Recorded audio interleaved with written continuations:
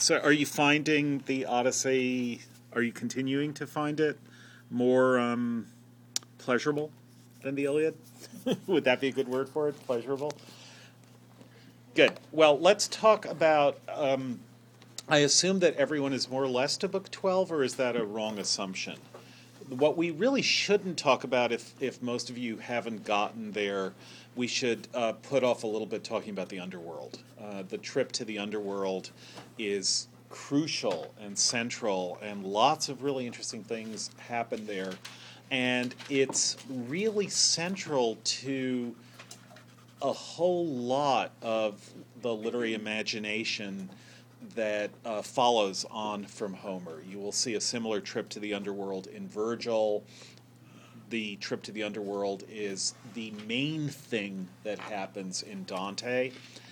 Dante begins his trip to all the regions of the afterlife by starting out on a trip to the underworld in the company of Virgil, who's already, as I say, described Aeneas's trip to the underworld, which is Virgil's riff on Odysseus's trip to the underworld. And what happens in the underworld is living people meet the dead.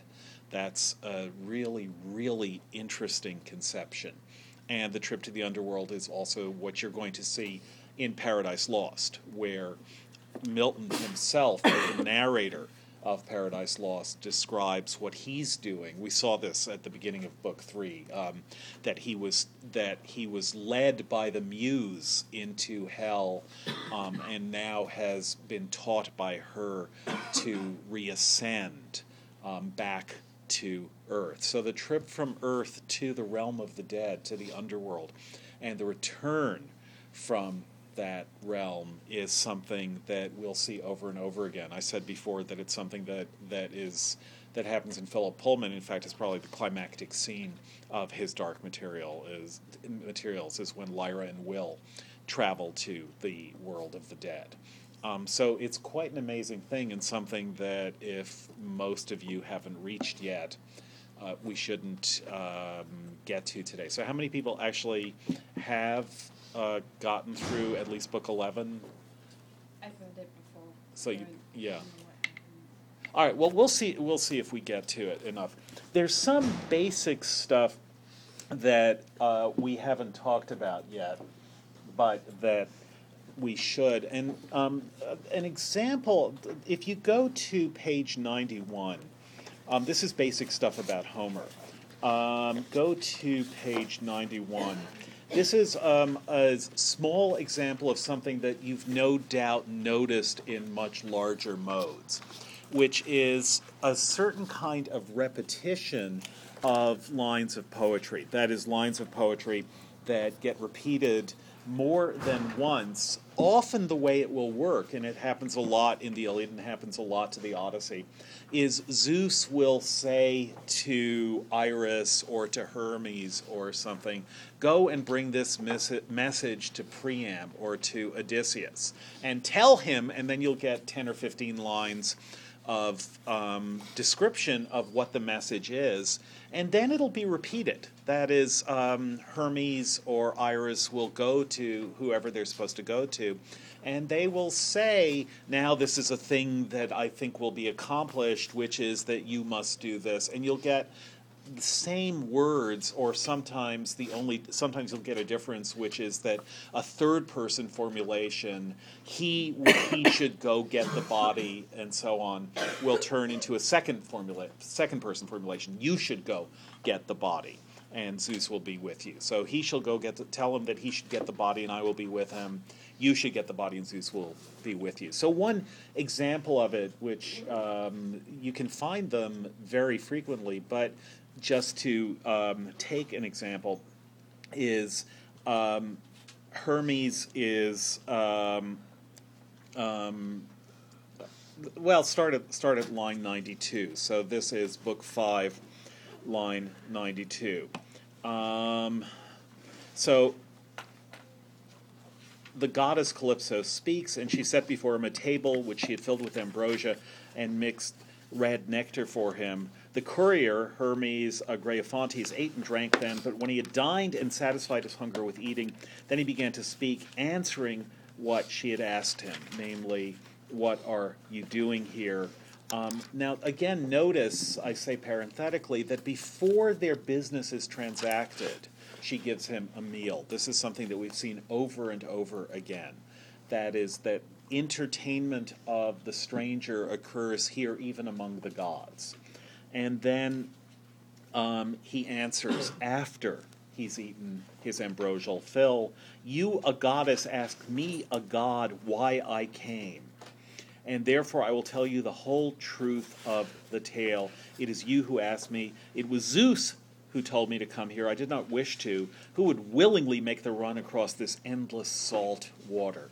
Notice again that even as Hermes is kind of complaining to Kalypso about how far away she lives from how far out in the burbs she lives, the maritime burbs, what that's reminding us of is how isolated Odysseus is. It's even a hard trip for Hermes. One of the ironies throughout the Iliad and the Odyssey is that what's hard for humans is easy for the gods. The gods can get anywhere they want at the speed of thought. But Kalypso is so far away that it's even a hard trip for Hermes. There is no city of men nearby, nor people who offer choice hecatombs to the gods and perform sacrifice. But there is no way for another god to elude the purpose of aegis-bearing Zeus or bring it to nothing. So he says all this to Kalypso, and then go down to line 135, where she's describing her own situation, and she says, "I gave him my love and cherished him. And I had hopes also that I could make him immortal and all his days to be endless. But since there is no way for another god to elude the purpose of aegis-bearing Zeus or bring it to nothing, let him go. Let him go if he himself is asking for this and desires it out on the barren sea." Now, the reason that I wanted you to notice this repetition is that she's not actually quoting Hermes. This isn't one of those cases where Zeus says, "Say this," and then 20 lines later, the person repeats what Zeus has told them to say. Here, what you get is something that looks like original speech on both their parts.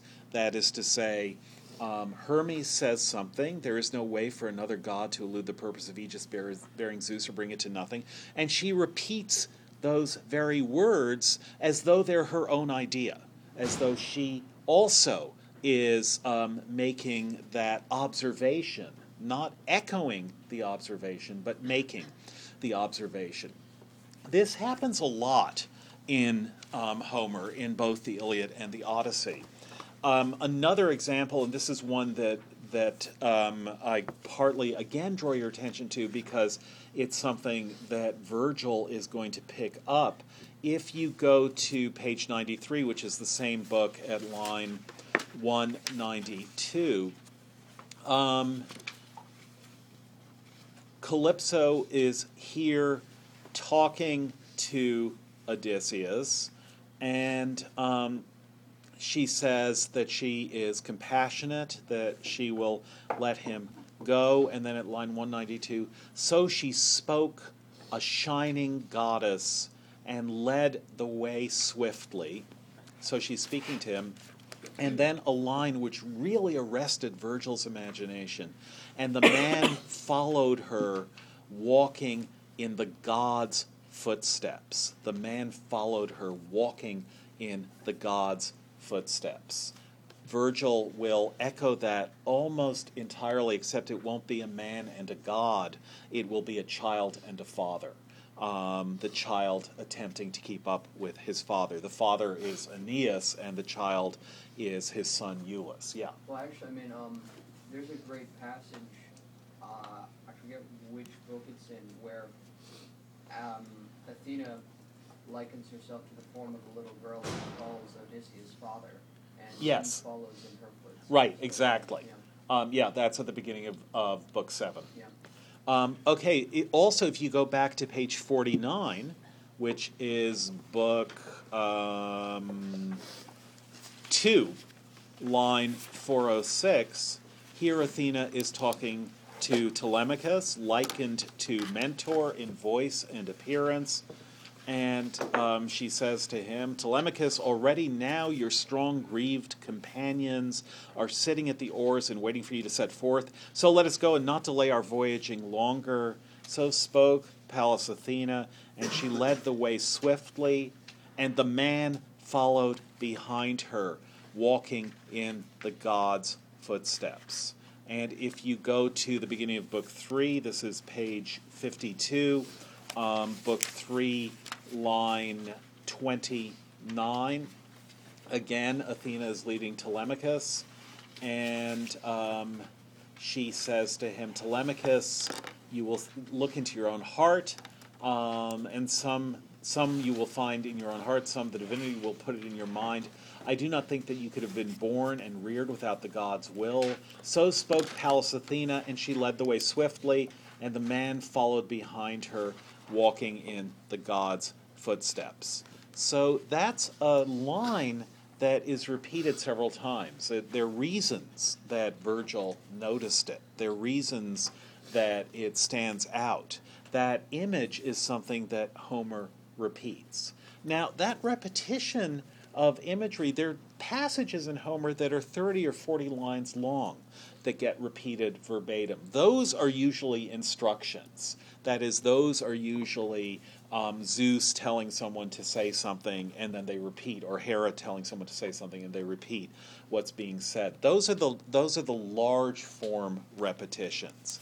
Then there are short form repetitions or shorter form repetitions that occur on the level of a line or a couple of lines, like the thing about not going against Aegis bearing Zeus, like the man following behind, walking in the god's footsteps. There are even shorter form repetitions, which are what are called the Homeric epithets, and this is something that we've alluded to several times, especially when we hear of the cowardice of brave Alexandros, the violent sins that irreproachable Diomedes has just committed. That is, that you sometimes these epithets are really noticeable in that Sir Robin moment, bravely he beat a bold retreat, where an epithet and the sentence, where an adjective that applies to someone applies to them in a sentence where they're doing the opposite of what the adjective seems to say about them. Now, that is, in fact, when that happens, it's a tool for Homeric irony.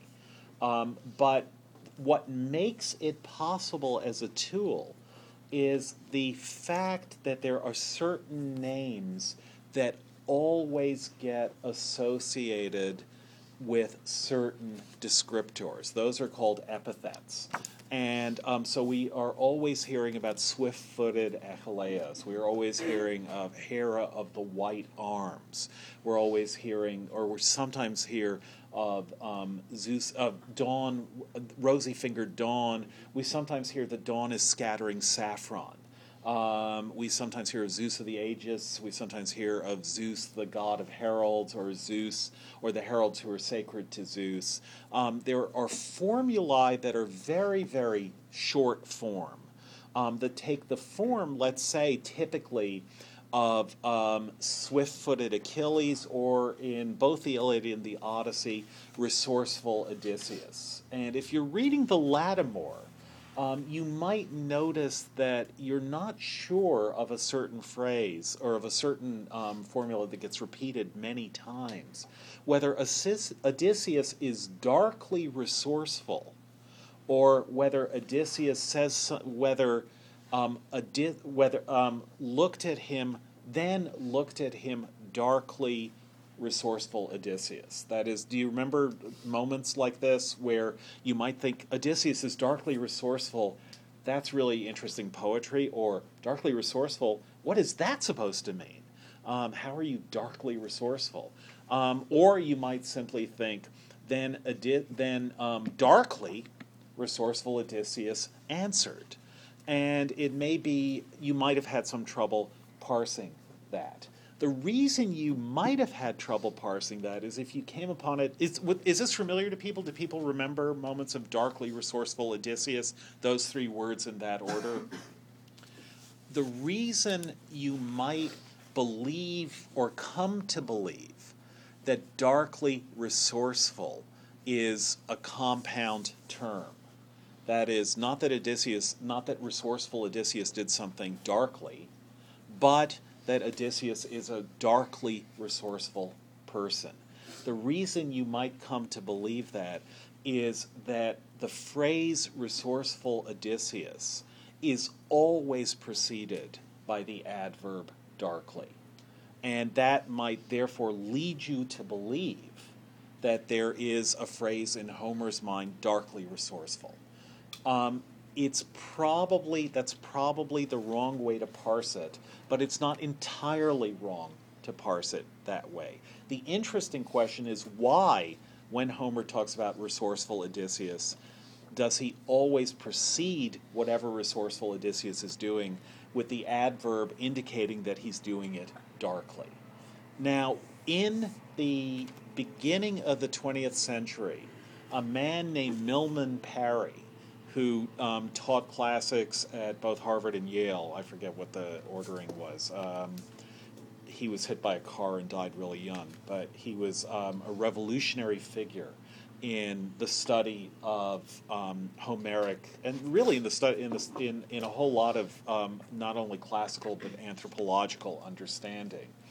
What he did was two things. Well, he did various things, but he put together two major things. One was he did a catalog of names and their epithets and where in a line the name and the epithet appeared, and also what case the name was when it appeared with an epithet. So I just said a lot, and you probably have no idea. It may be Greek to you, what I just said.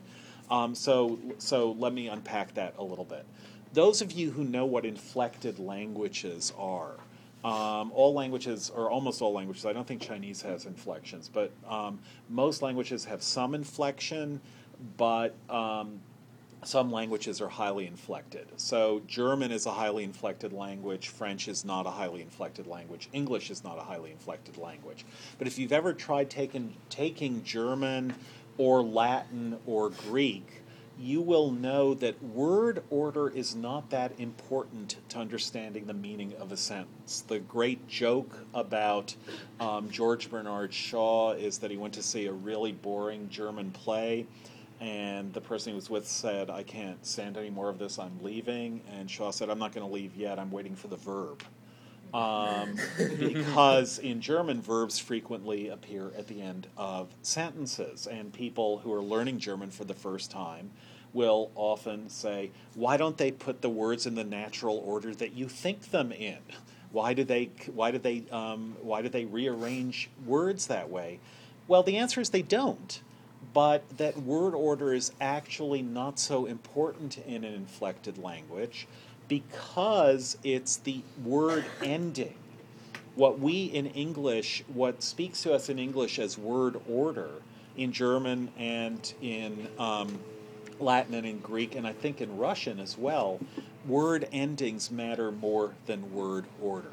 So in English, if you say, John hit Jim, that always means that John is doing the hitting and Jim is being hit.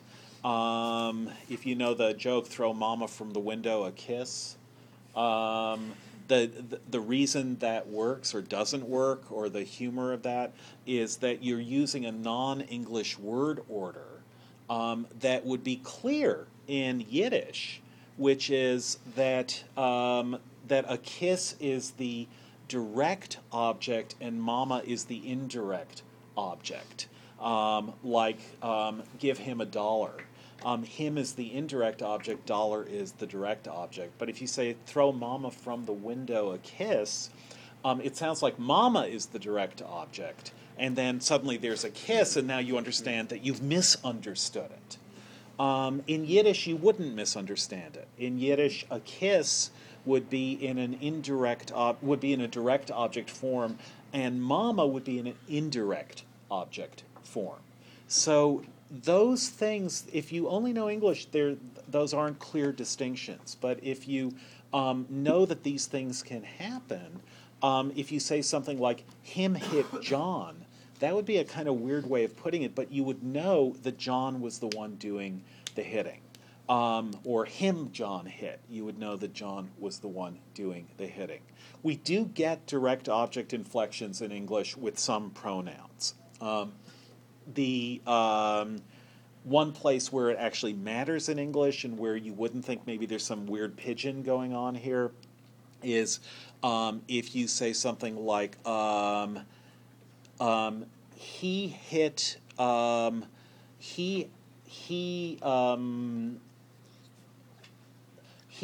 John harder than me versus he hit John harder than I.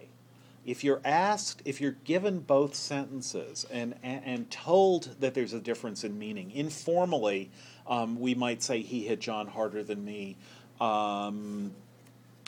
to mean one of two different things. But if you're told, here are two sentences, he hit John harder than me, he hit John harder than I, and you're told there's a difference in meaning, what's the difference in meaning?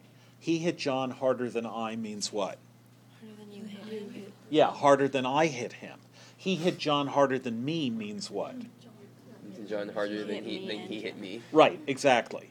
So there you can see that there's a difference in whether you use the nominative or the accusative case in English. The case of the direct object, me, or the case of the subject, I.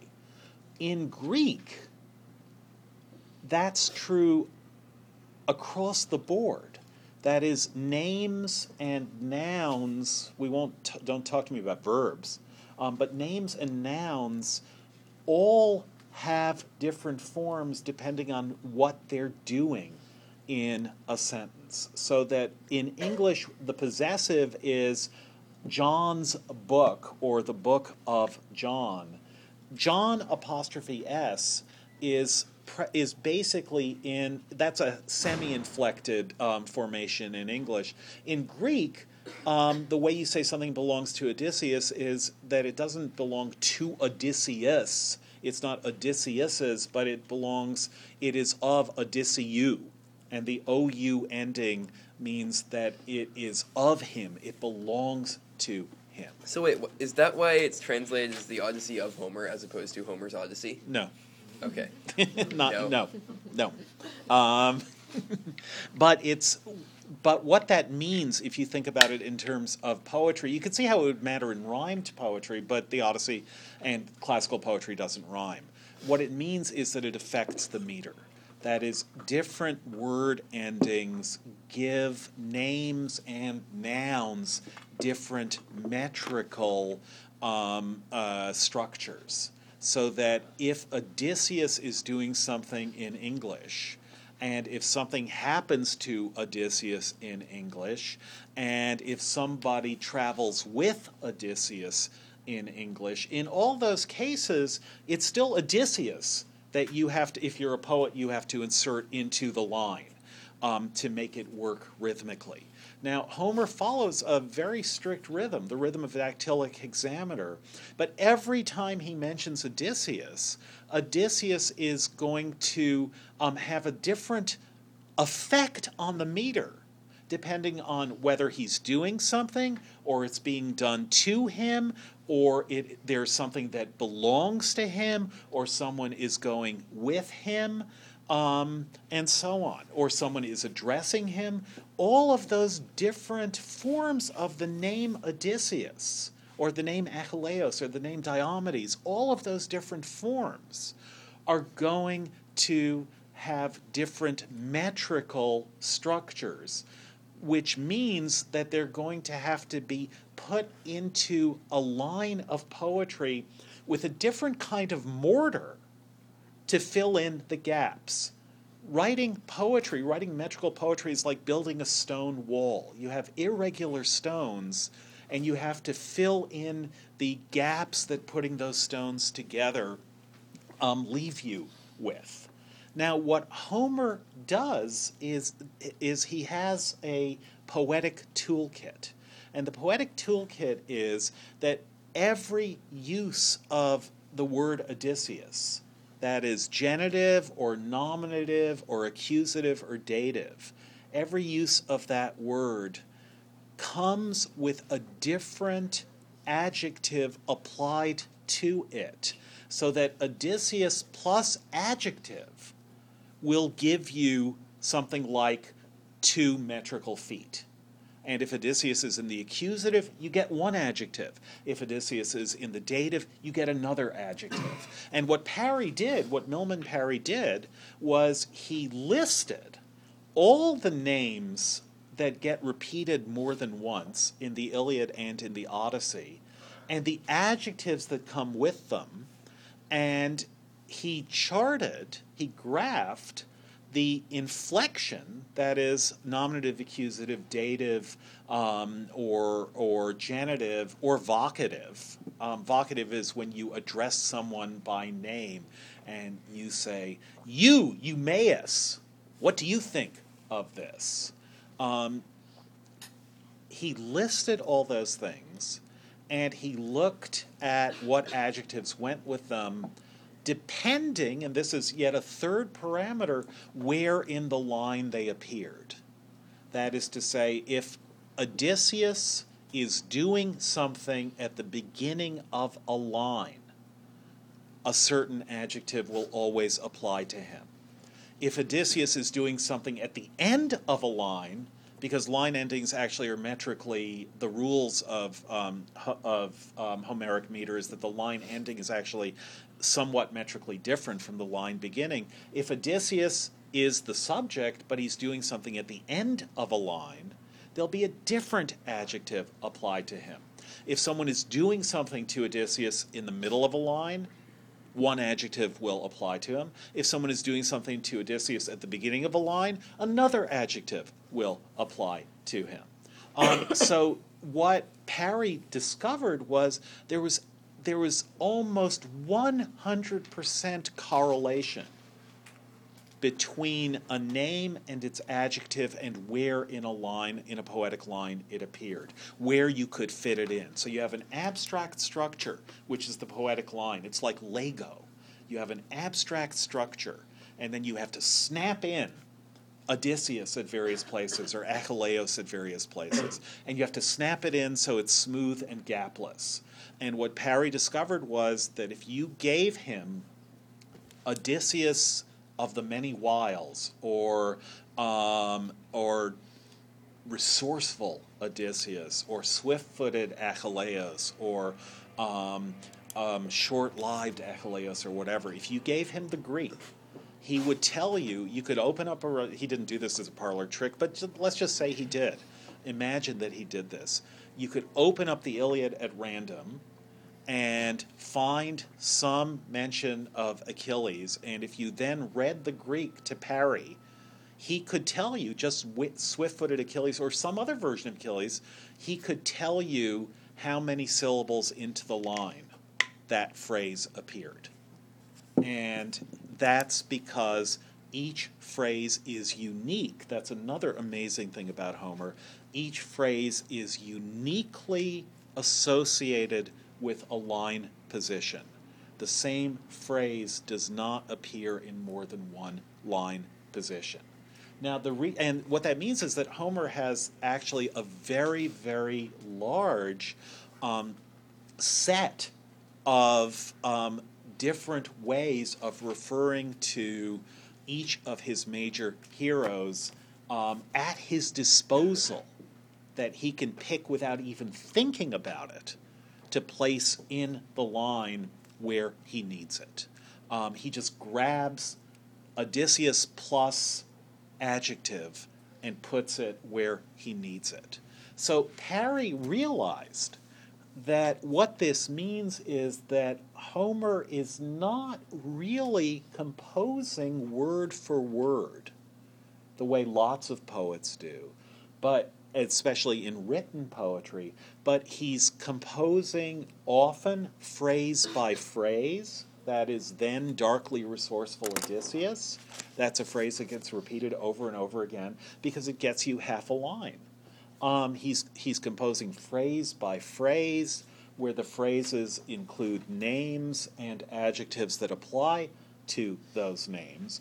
And he's doing that with such skill and rapidity and speed that he can just pluck these things out of the air. It's what Homer is. If you think of freestyling rap, that's what Homer does for over the course of a week.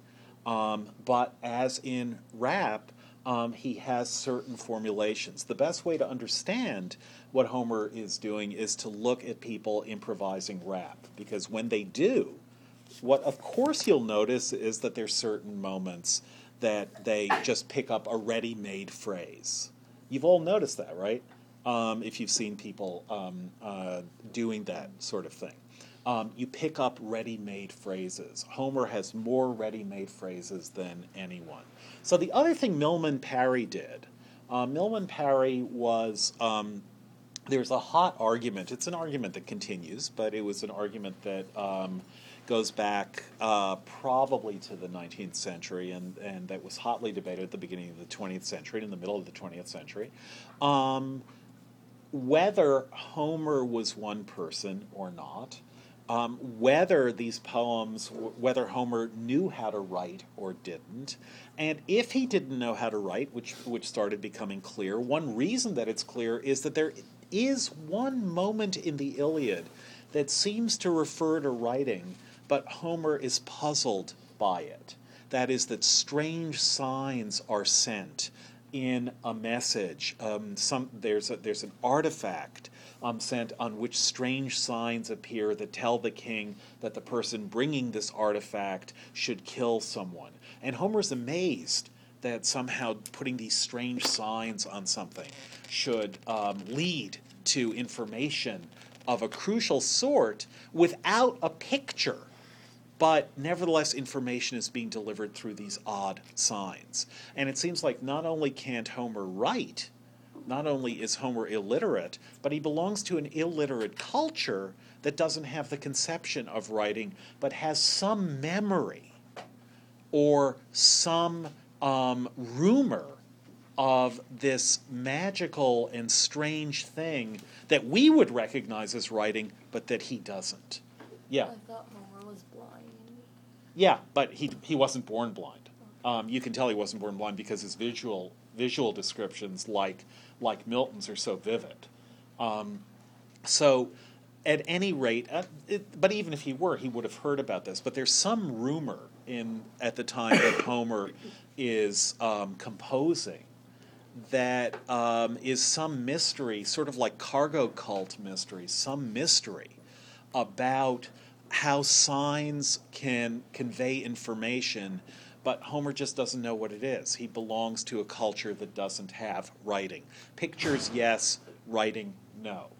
And so it seems pretty clear, and it seemed very clear, I mean it is clear, that Homer is an oral poet, and not only, as with hip-hop, because that's a cool way to do poetry, but because that's the only way to do poetry, because no one was writing.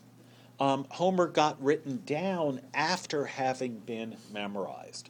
So then the question was, could one person, simply through improvisation and then memorizing his own improvisation, because if you don't write, of course you're improvising. You may go back and refine, but you have to remember your first versions in order to refine them. The question was, could one person possibly do that? So in the 20s, I believe it was, there was still a very, very strong tradition of oral poetry in the mountains in Yugoslavia. And Milman Parry went to Yugoslavia and he found the person who was regarded as by these mountain dwellers as who were also not a literate culture. He found the person they regarded as the best of the singers up in the mountain. And these guys produced epics. They really would produce epics. So Parry was wondering, but could they do it out of whole cloth, or were they just kind of collectors of little bits that different people had composed?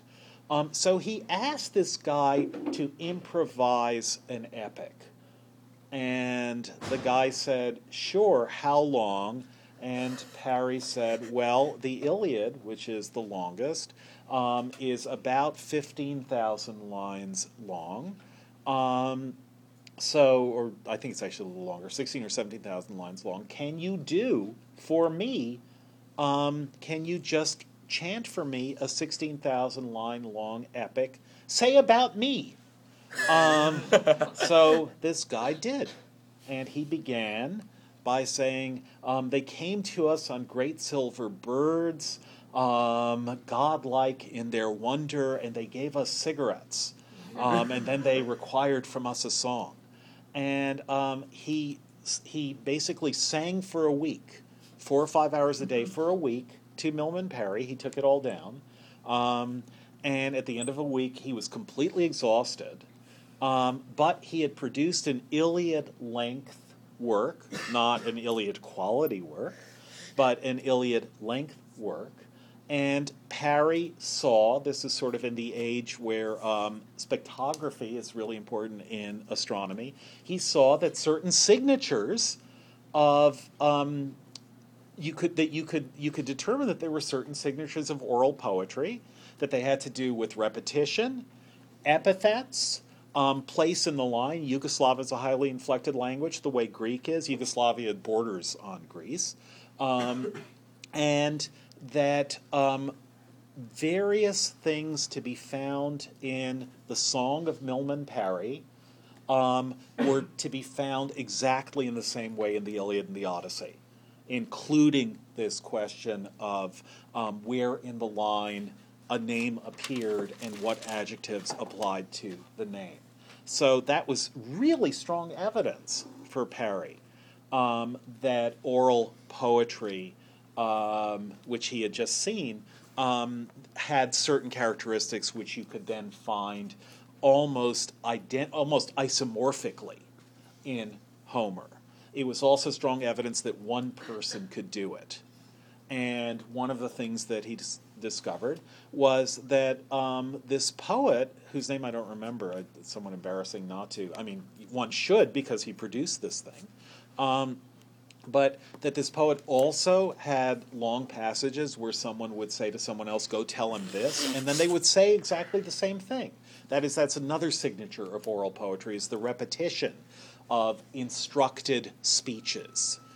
Go to him and tell him the following, then 10 lines, and then 20 lines later, so she went to him and told him, and then the same 10 lines are repeated. Another thing that we see all over the Iliad and the Odyssey. And what Parry realized, and what the guy explained to him, was that those were moments when he would be thinking about what to say next. So he was incredibly good at memorizing his own poetry. That is, he would produce 10 lines, and then he could repeat those 10 lines verbatim 3 or 4 minutes later. And not only could he repeat those 10 lines verbatim 3 or 4 minutes later, but that was the easiest thing for him to do. That is, once he'd said 10 lines, the easiest thing for this guy to do would be to repeat them. He could do that on autopilot. And not only could he do that on autopilot, that was the point, was that he could go on autopilot and repeat those lines while what he was really concentrating on was what to say next. So this is a kind, you've all done this, you even do this in class as far as some people have told me, multitasking. What the oral poet does is to multitask. It's like talking on the phone and writing an email at the same time. You know how when you're talking on the phone and write to your parents and writing an email? So what you're saying to your parents is just stuff that you're paying no attention to because it's what you always say, right? Yeah, my day was okay. Yeah, the work is really hard. Yeah, I'm really looking forward to coming home for Thanksgiving. And you're paying no attention to what you're saying. That's what Homer is doing, is he's paying no attention to what he's saying as he's writing in his mind what he's going to say next. Yeah. So how did this stuff eventually get written down? Because I'm pretty sure they didn't write it down when Homer was alive. No, although there's some debate about how much time between Homer's composition and the writing down, and the extremes are 500 years to like 50 years. Ilana. Why are you referring to Homer as one person? I thought it said that it was a bunch of people. Who said? You did. No, I said I said some people think that, but that we're going to treat him as one person. This is again something that's hotly debated, and there's styles in classical and literary critical history as to whether to think of Homer as a single person, whether to think of Homer as two people. That is the author of the Iliad, and as Samuel Butler put it, the authoress of the Odyssey. Butler makes a strong argument that the composer of the Odyssey is actually a woman, or whether what happens here is a little bit like what we've discussed happening in the Bible, which is that there are a lot of people who have stories to tell and have composed stories in dactylic hexameter, which then come together. One reason to think that's what Parry wanted to know was Homer a single person or not, and he gave a proof of possibility that Homer was a single person, which is that this guy in Yugoslavia was a single person, and he did the sort of thing that Homer did. For me, one major reason. I go back and forth on whether I want to think of the Iliad and the Odyssey as being by the same person. Clearly, the Odyssey is a new work with the Iliad in the background. There are two ways to think about the relation of the Odyssey to the Iliad. One is Homer is saying, having done that, now I will do something new. The way Shakespeare would say, having written a tragedy, now I will write a comedy, or having written a comedy, now I will write a tragedy. The other possibility is Homer told one story in the Iliad, which is the story of glory and dying gloriously rather than surviving and making a bid for immortality. I, the authoress of the Odyssey, am going to tell a counter story. That is a story about why the Iliad is wrong about what really matters in epic poetry. As I say, I tend to think that they were written by the same person, but the debates go from many different people who, down the ages, these stories get and formulations get harmonized with each other and put together to a single person. The two extremes are many different people writing each to a single person writing both. I tend to fall on the single person writing both side. A lot of people think that makes me naive, but it's never been proved or disproved. The reason I tend to fall at least on the side of a single person ultimately responsible, whatever that would mean, but ultimately responsible at least for the Iliad, and a single person ultimately responsible for the Odyssey. Perhaps not the same two people, the same person, perhaps two different people, but one person ultimately responsible for the Iliad and one person ultimately responsible for the Odyssey, is that the architectonic structure of the two works is so amazingly tight. Especially, I think you should be seeing this in the Odyssey.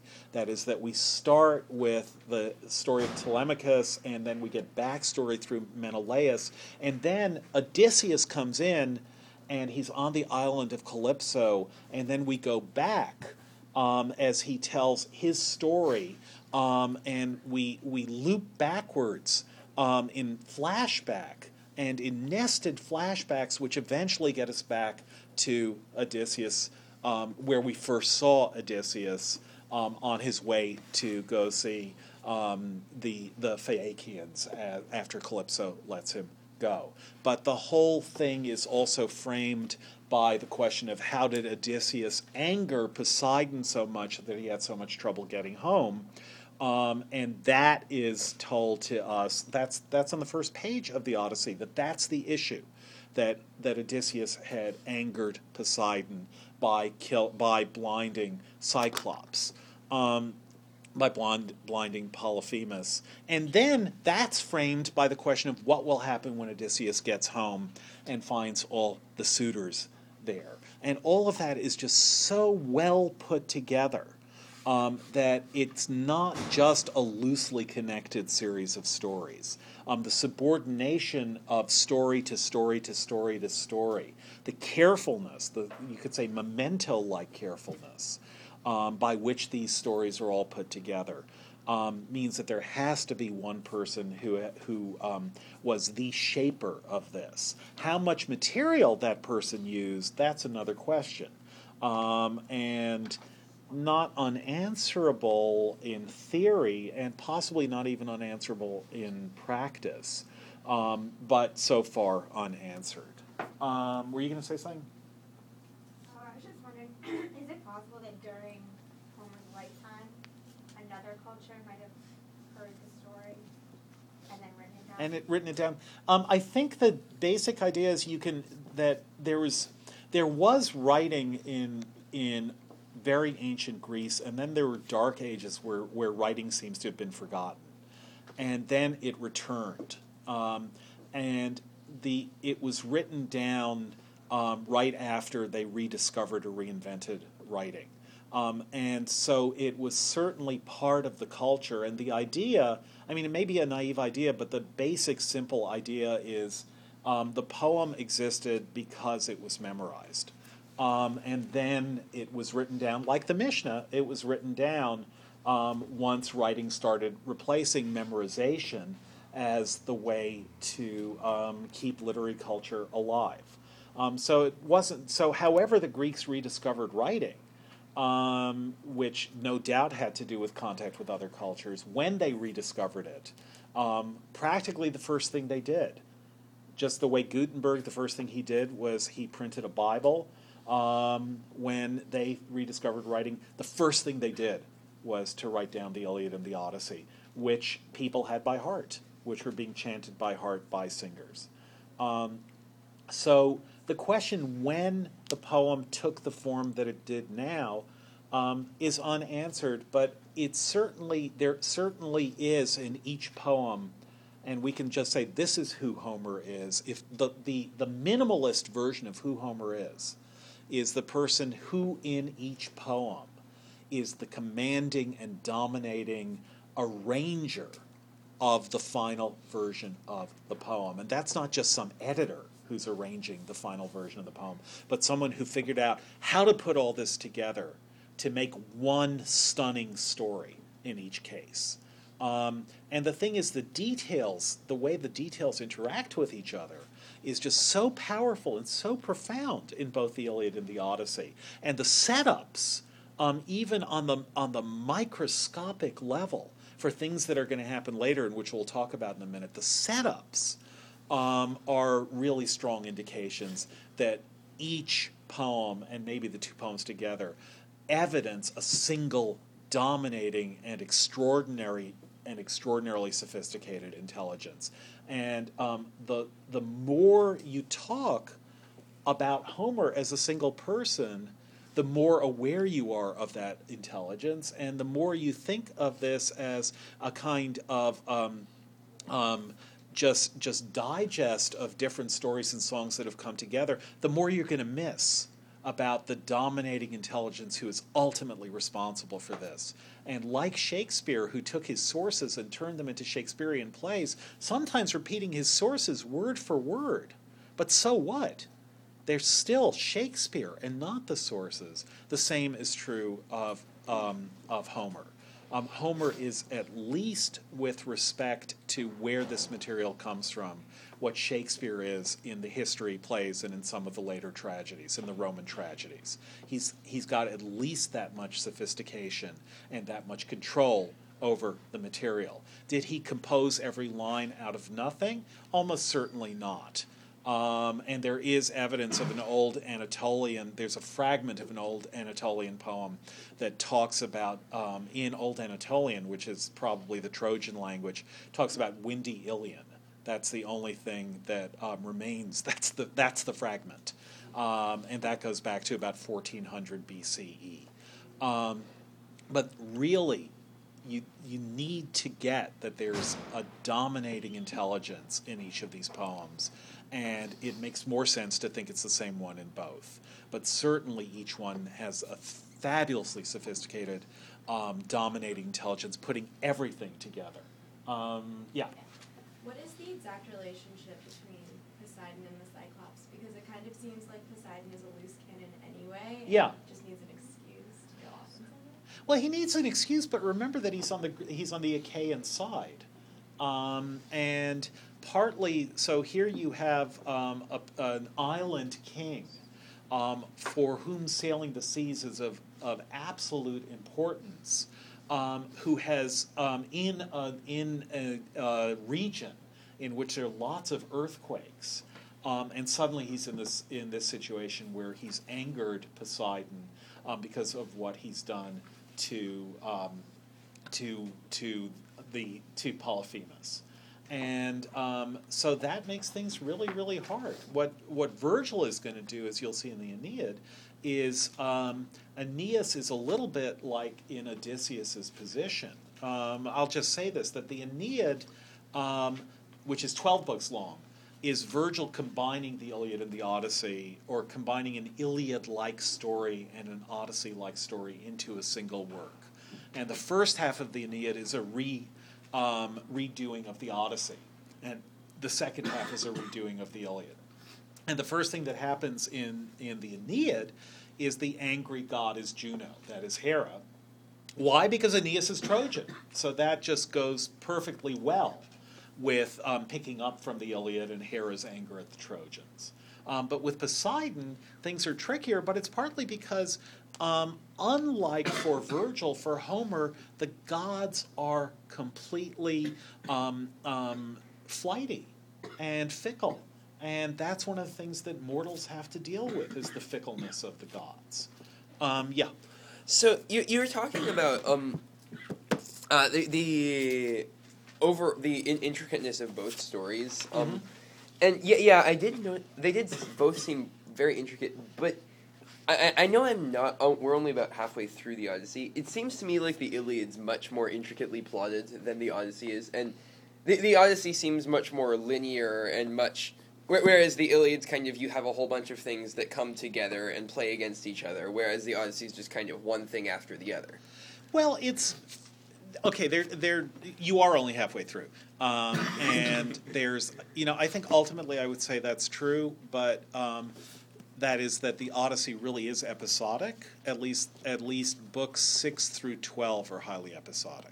Mm-hmm. And what they are is Odysseus saying, look at all these really interesting things that happens. Do you want to address that? No, I have a question. Okay, look at all these really interesting things that happen to me. But on the other hand, the main story is the suitors are harassing Penelope, and Telemachus is finally an adult and wants to do something about it. And what he wants to do is to find his father so that the two of them, the two adults, can get rid of the suitors, and so that he can make so that the reunion of his parents can occur. And then again, you get backstory through the wanderings of Telemachus. So if you were just to graph, do one of those Edward Tufte-like graphs of the motion of characters pegged to where in the poem they are. First you have Telemachus leaving Ithaca, and going to see Nestor and Menelaus. And then you have Menelaus telling the story of his return and of the death of Aias and of the death of Agamemnon.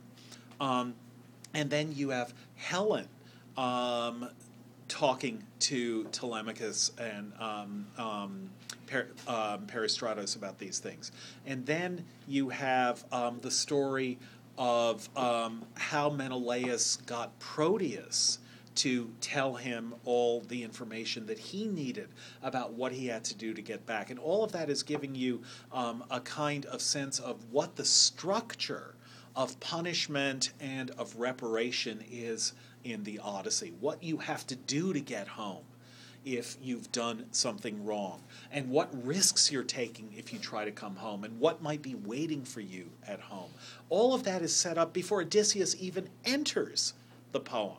And he only enters the poem when we have him on the island of Kalypso, and then we plunge in medias res, and then he gets to Alcinous and the land of the Phaeacians, and then he goes back to tell his story, bringing us back to where he was before. And now he's going to head home, and all these stories about homecoming or failed homecoming are the background or the possible structures of plot that Odysseus has to be thinking about and have in mind, and that we're thinking about and having in mind as he returns home. And in the meantime, the people that Menelaus has told him about are the people he meets in hell when he goes to the underworld. So Aias is dead, and then Odysseus goes and tries to talk to him in the underworld. Achilleus is dead, and Odysseus talks to him in the underworld. And in the underworld, he's given a prediction of his own future. And that prediction of his future is something that doesn't appear at all in the Odyssey except Tiresias' prophecy, but it's what Dante picks up. That is, you will find that Odysseus, under the name Ulysses, that's his Latin name, reappears in Virgil and then reappears in Dante.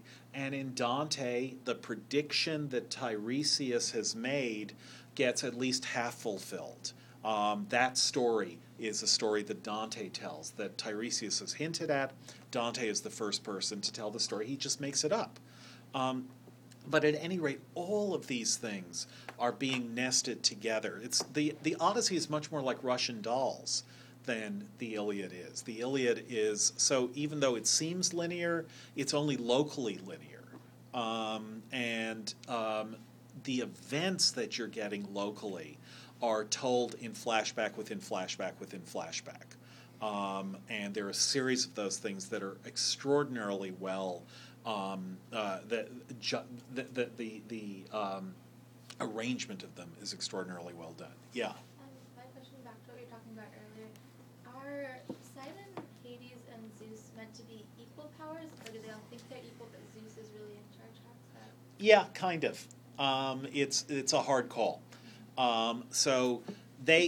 Zeus, I think the way to put it is to say that Poseidon is the most angry at what he feels is the dissing he's getting from Zeus. Hades is kind of indifferent because he's off in the underworld.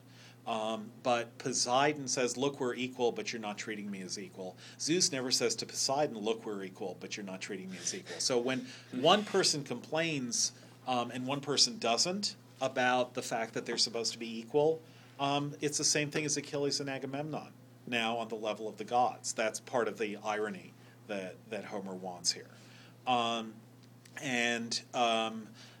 So Zeus really, when he puts his foot down, he believes himself and probably correctly superior to Poseidon, but supposedly they're equals. Yeah.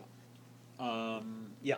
I had a question. In book 8, page 129 to 130, it's where the guy that sings. Demodocus. Yeah, thank you. Starts a story about Ares and sweet garlanded Aphrodite. Yes. And Zeus turns to Hermes and says, Hermes, son of Zeus, God, blah, blah, blah, would you lay with Aphrodite? But then it says Agrippades answers, and I wasn't sure if that's... Yeah, it's another name for him. Yeah, if you look, he was also named that in the Iliad. If you look at the glossary on page, well, where is it now? Page 363, it'll explain why. So Ageriophantes means the slayer of Argos, an epithet of Hermes. So he's sometimes called the slayer of Argos because one of the stories of Hermes is that he charmed Argos to sleep in order to. It's a myth about stealing cattle that are sacred to Zeus, that he charmed the guard dog Argos to sleep and then slayed him. So that's one of the things that he's called. So yeah, if you're puzzled like that, just look in the back. Some of the epithets people don't know what they mean, but that one is one that they do know. All right, so moving right along.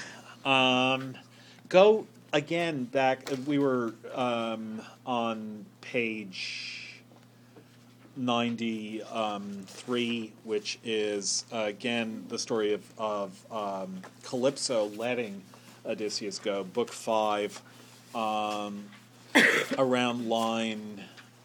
Well, we were looking at the man followed behind her, walking the god's footsteps. But go to page 213. Now remember that what Kalypso has done for Odysseus is said, you can have immortality. Stay here with me and I'll make you immortal. Now what's happened in the Iliad, and this is how the Odyssey is different from the Iliad. What I'm now just going to say, you can take it with a grain or 2 grains of salt, but just both for convenience and for the sort of way it forces us to think. I'm just going to say what I'm going to call the author of both books the same person. I'm going to say they're both written by Homer, both composed by Homer. What Homer is doing is effectively saying what the Iliad was about is human mortality, the inevitability of death. That's in one of Achilles' great speeches. What he says in the Iliad is, it doesn't matter whether you're a great hero or a nobody, you die. What it means to be a human is to die. And the question, the only question that can then arise for the heroes of the Iliad is whether you die with honor and gloriously, the Greek word for that is kleos, or whether you die in a way that is obscure or even shameful. The question of who gets your armor and what happens to your body and so on, all of those have to do with the kind of death that you have, rather than with the question of death itself. The tragedy that Achilles is the greatest of all the Greek heroes. Achilles' great complaint in the Iliad is it doesn't matter. And then if you want to say that it does matter, the answer is it only matters in the most in a way that is ultimately extremely small, the difference between glory and obscurity. Achilles is going to say the same thing in the underworld here in the Odyssey. That's one connection between them, is that consistency in Achilles' view. Both living and dead, he complains about the extreme cheat that being a mortal is. If you are mortal, then you have been tricked into thinking that things matter that don't matter because you die. Ultimately, that's the only truth, is the truth of death. So now in the Odyssey, the Iliad, in a way you could say, is the book of death, the book of war and the book of death. The Odyssey is the book of love and the book of homecoming. And again, in the Iliad, war and death are opposed to love and homecoming, but war and death win. That is, love and homecoming, Hector and Andromache represent that theme, but they lose. In the Odyssey, Odysseus and Penelope represent that theme, and they win. And that idea, again, this is all connected to the question of hospitality, which is that hospitality, you owe people hospitality because if you don't give them hospitality, they can die. And hospitality is what we have against death. And the question is, how far can hospitality carry life against death? And one thing you will notice as you finish the Odyssey is that Penelope, not recognizing Odysseus, gives him hospitality. That's a crucial fact that she will do that. So just notice when it happens that Odysseus is received as a stranger hospitably, not only by Alcinous and not only by other figures, and not only is Telemachus received hospitably, but Odysseus is received hospitably by Penelope. That's really crucial. And by Telemachus, when they don't recognize him. That's really crucial. And the reason the Cyclops is the central villain, the catalyst of all that goes wrong, is that he is not hospitable. That Odysseus says to him, by Zeus's sacred laws of hospitality, you should receive us as guests. And the Cyclops laughs and says, no, I'm receiving you as dinner. I'm having you for dinner. In the old joke way. So the Cyclops is the outstanding example in the Odyssey of the inhospitable monster. And hospitality is the great thing. So here what Odysseus says to Kalypso, again, this sets the theme. She says, you can be immortal. This is book 5, let's say, line 205. I wish you well however you do it, that is, go back to your own house. But if you only knew in your own heart how many hardships you were fated to undergo before getting back to your country, you would stay here with me and be the lord of this household and be an immortal for all your longing once more to look on that wife for whom you are pining all your days here. And yet I think that I can claim that I am not her inferior, either in build or stature, since it is not likely that mortal women can challenge the goddesses for build and beauty.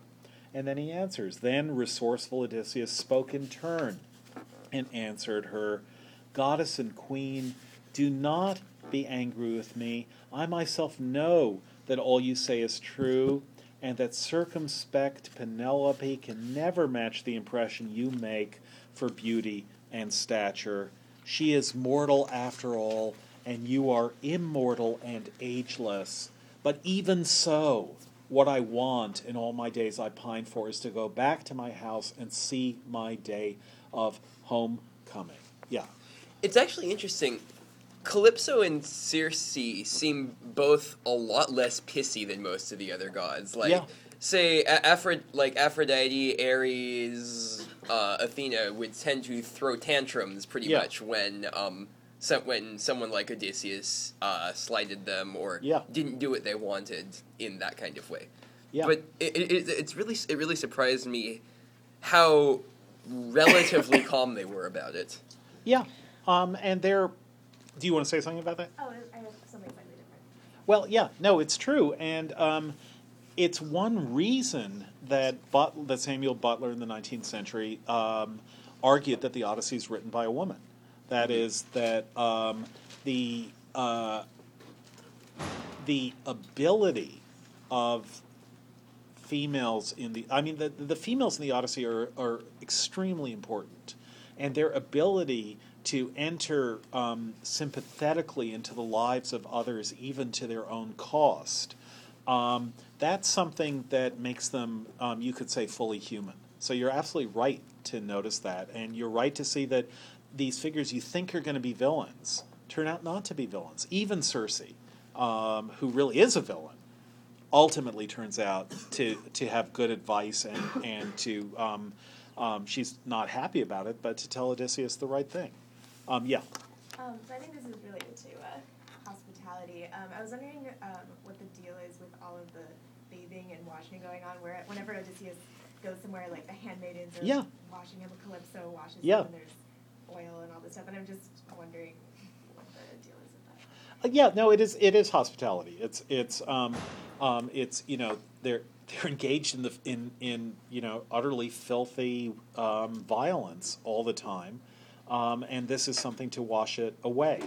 It happens in the Iliad, but not as much. But and it tends to happen more to the dead than to the living. But Alexandros or Paris is wrapped from the fighting, and Aphrodite puts him in the tub.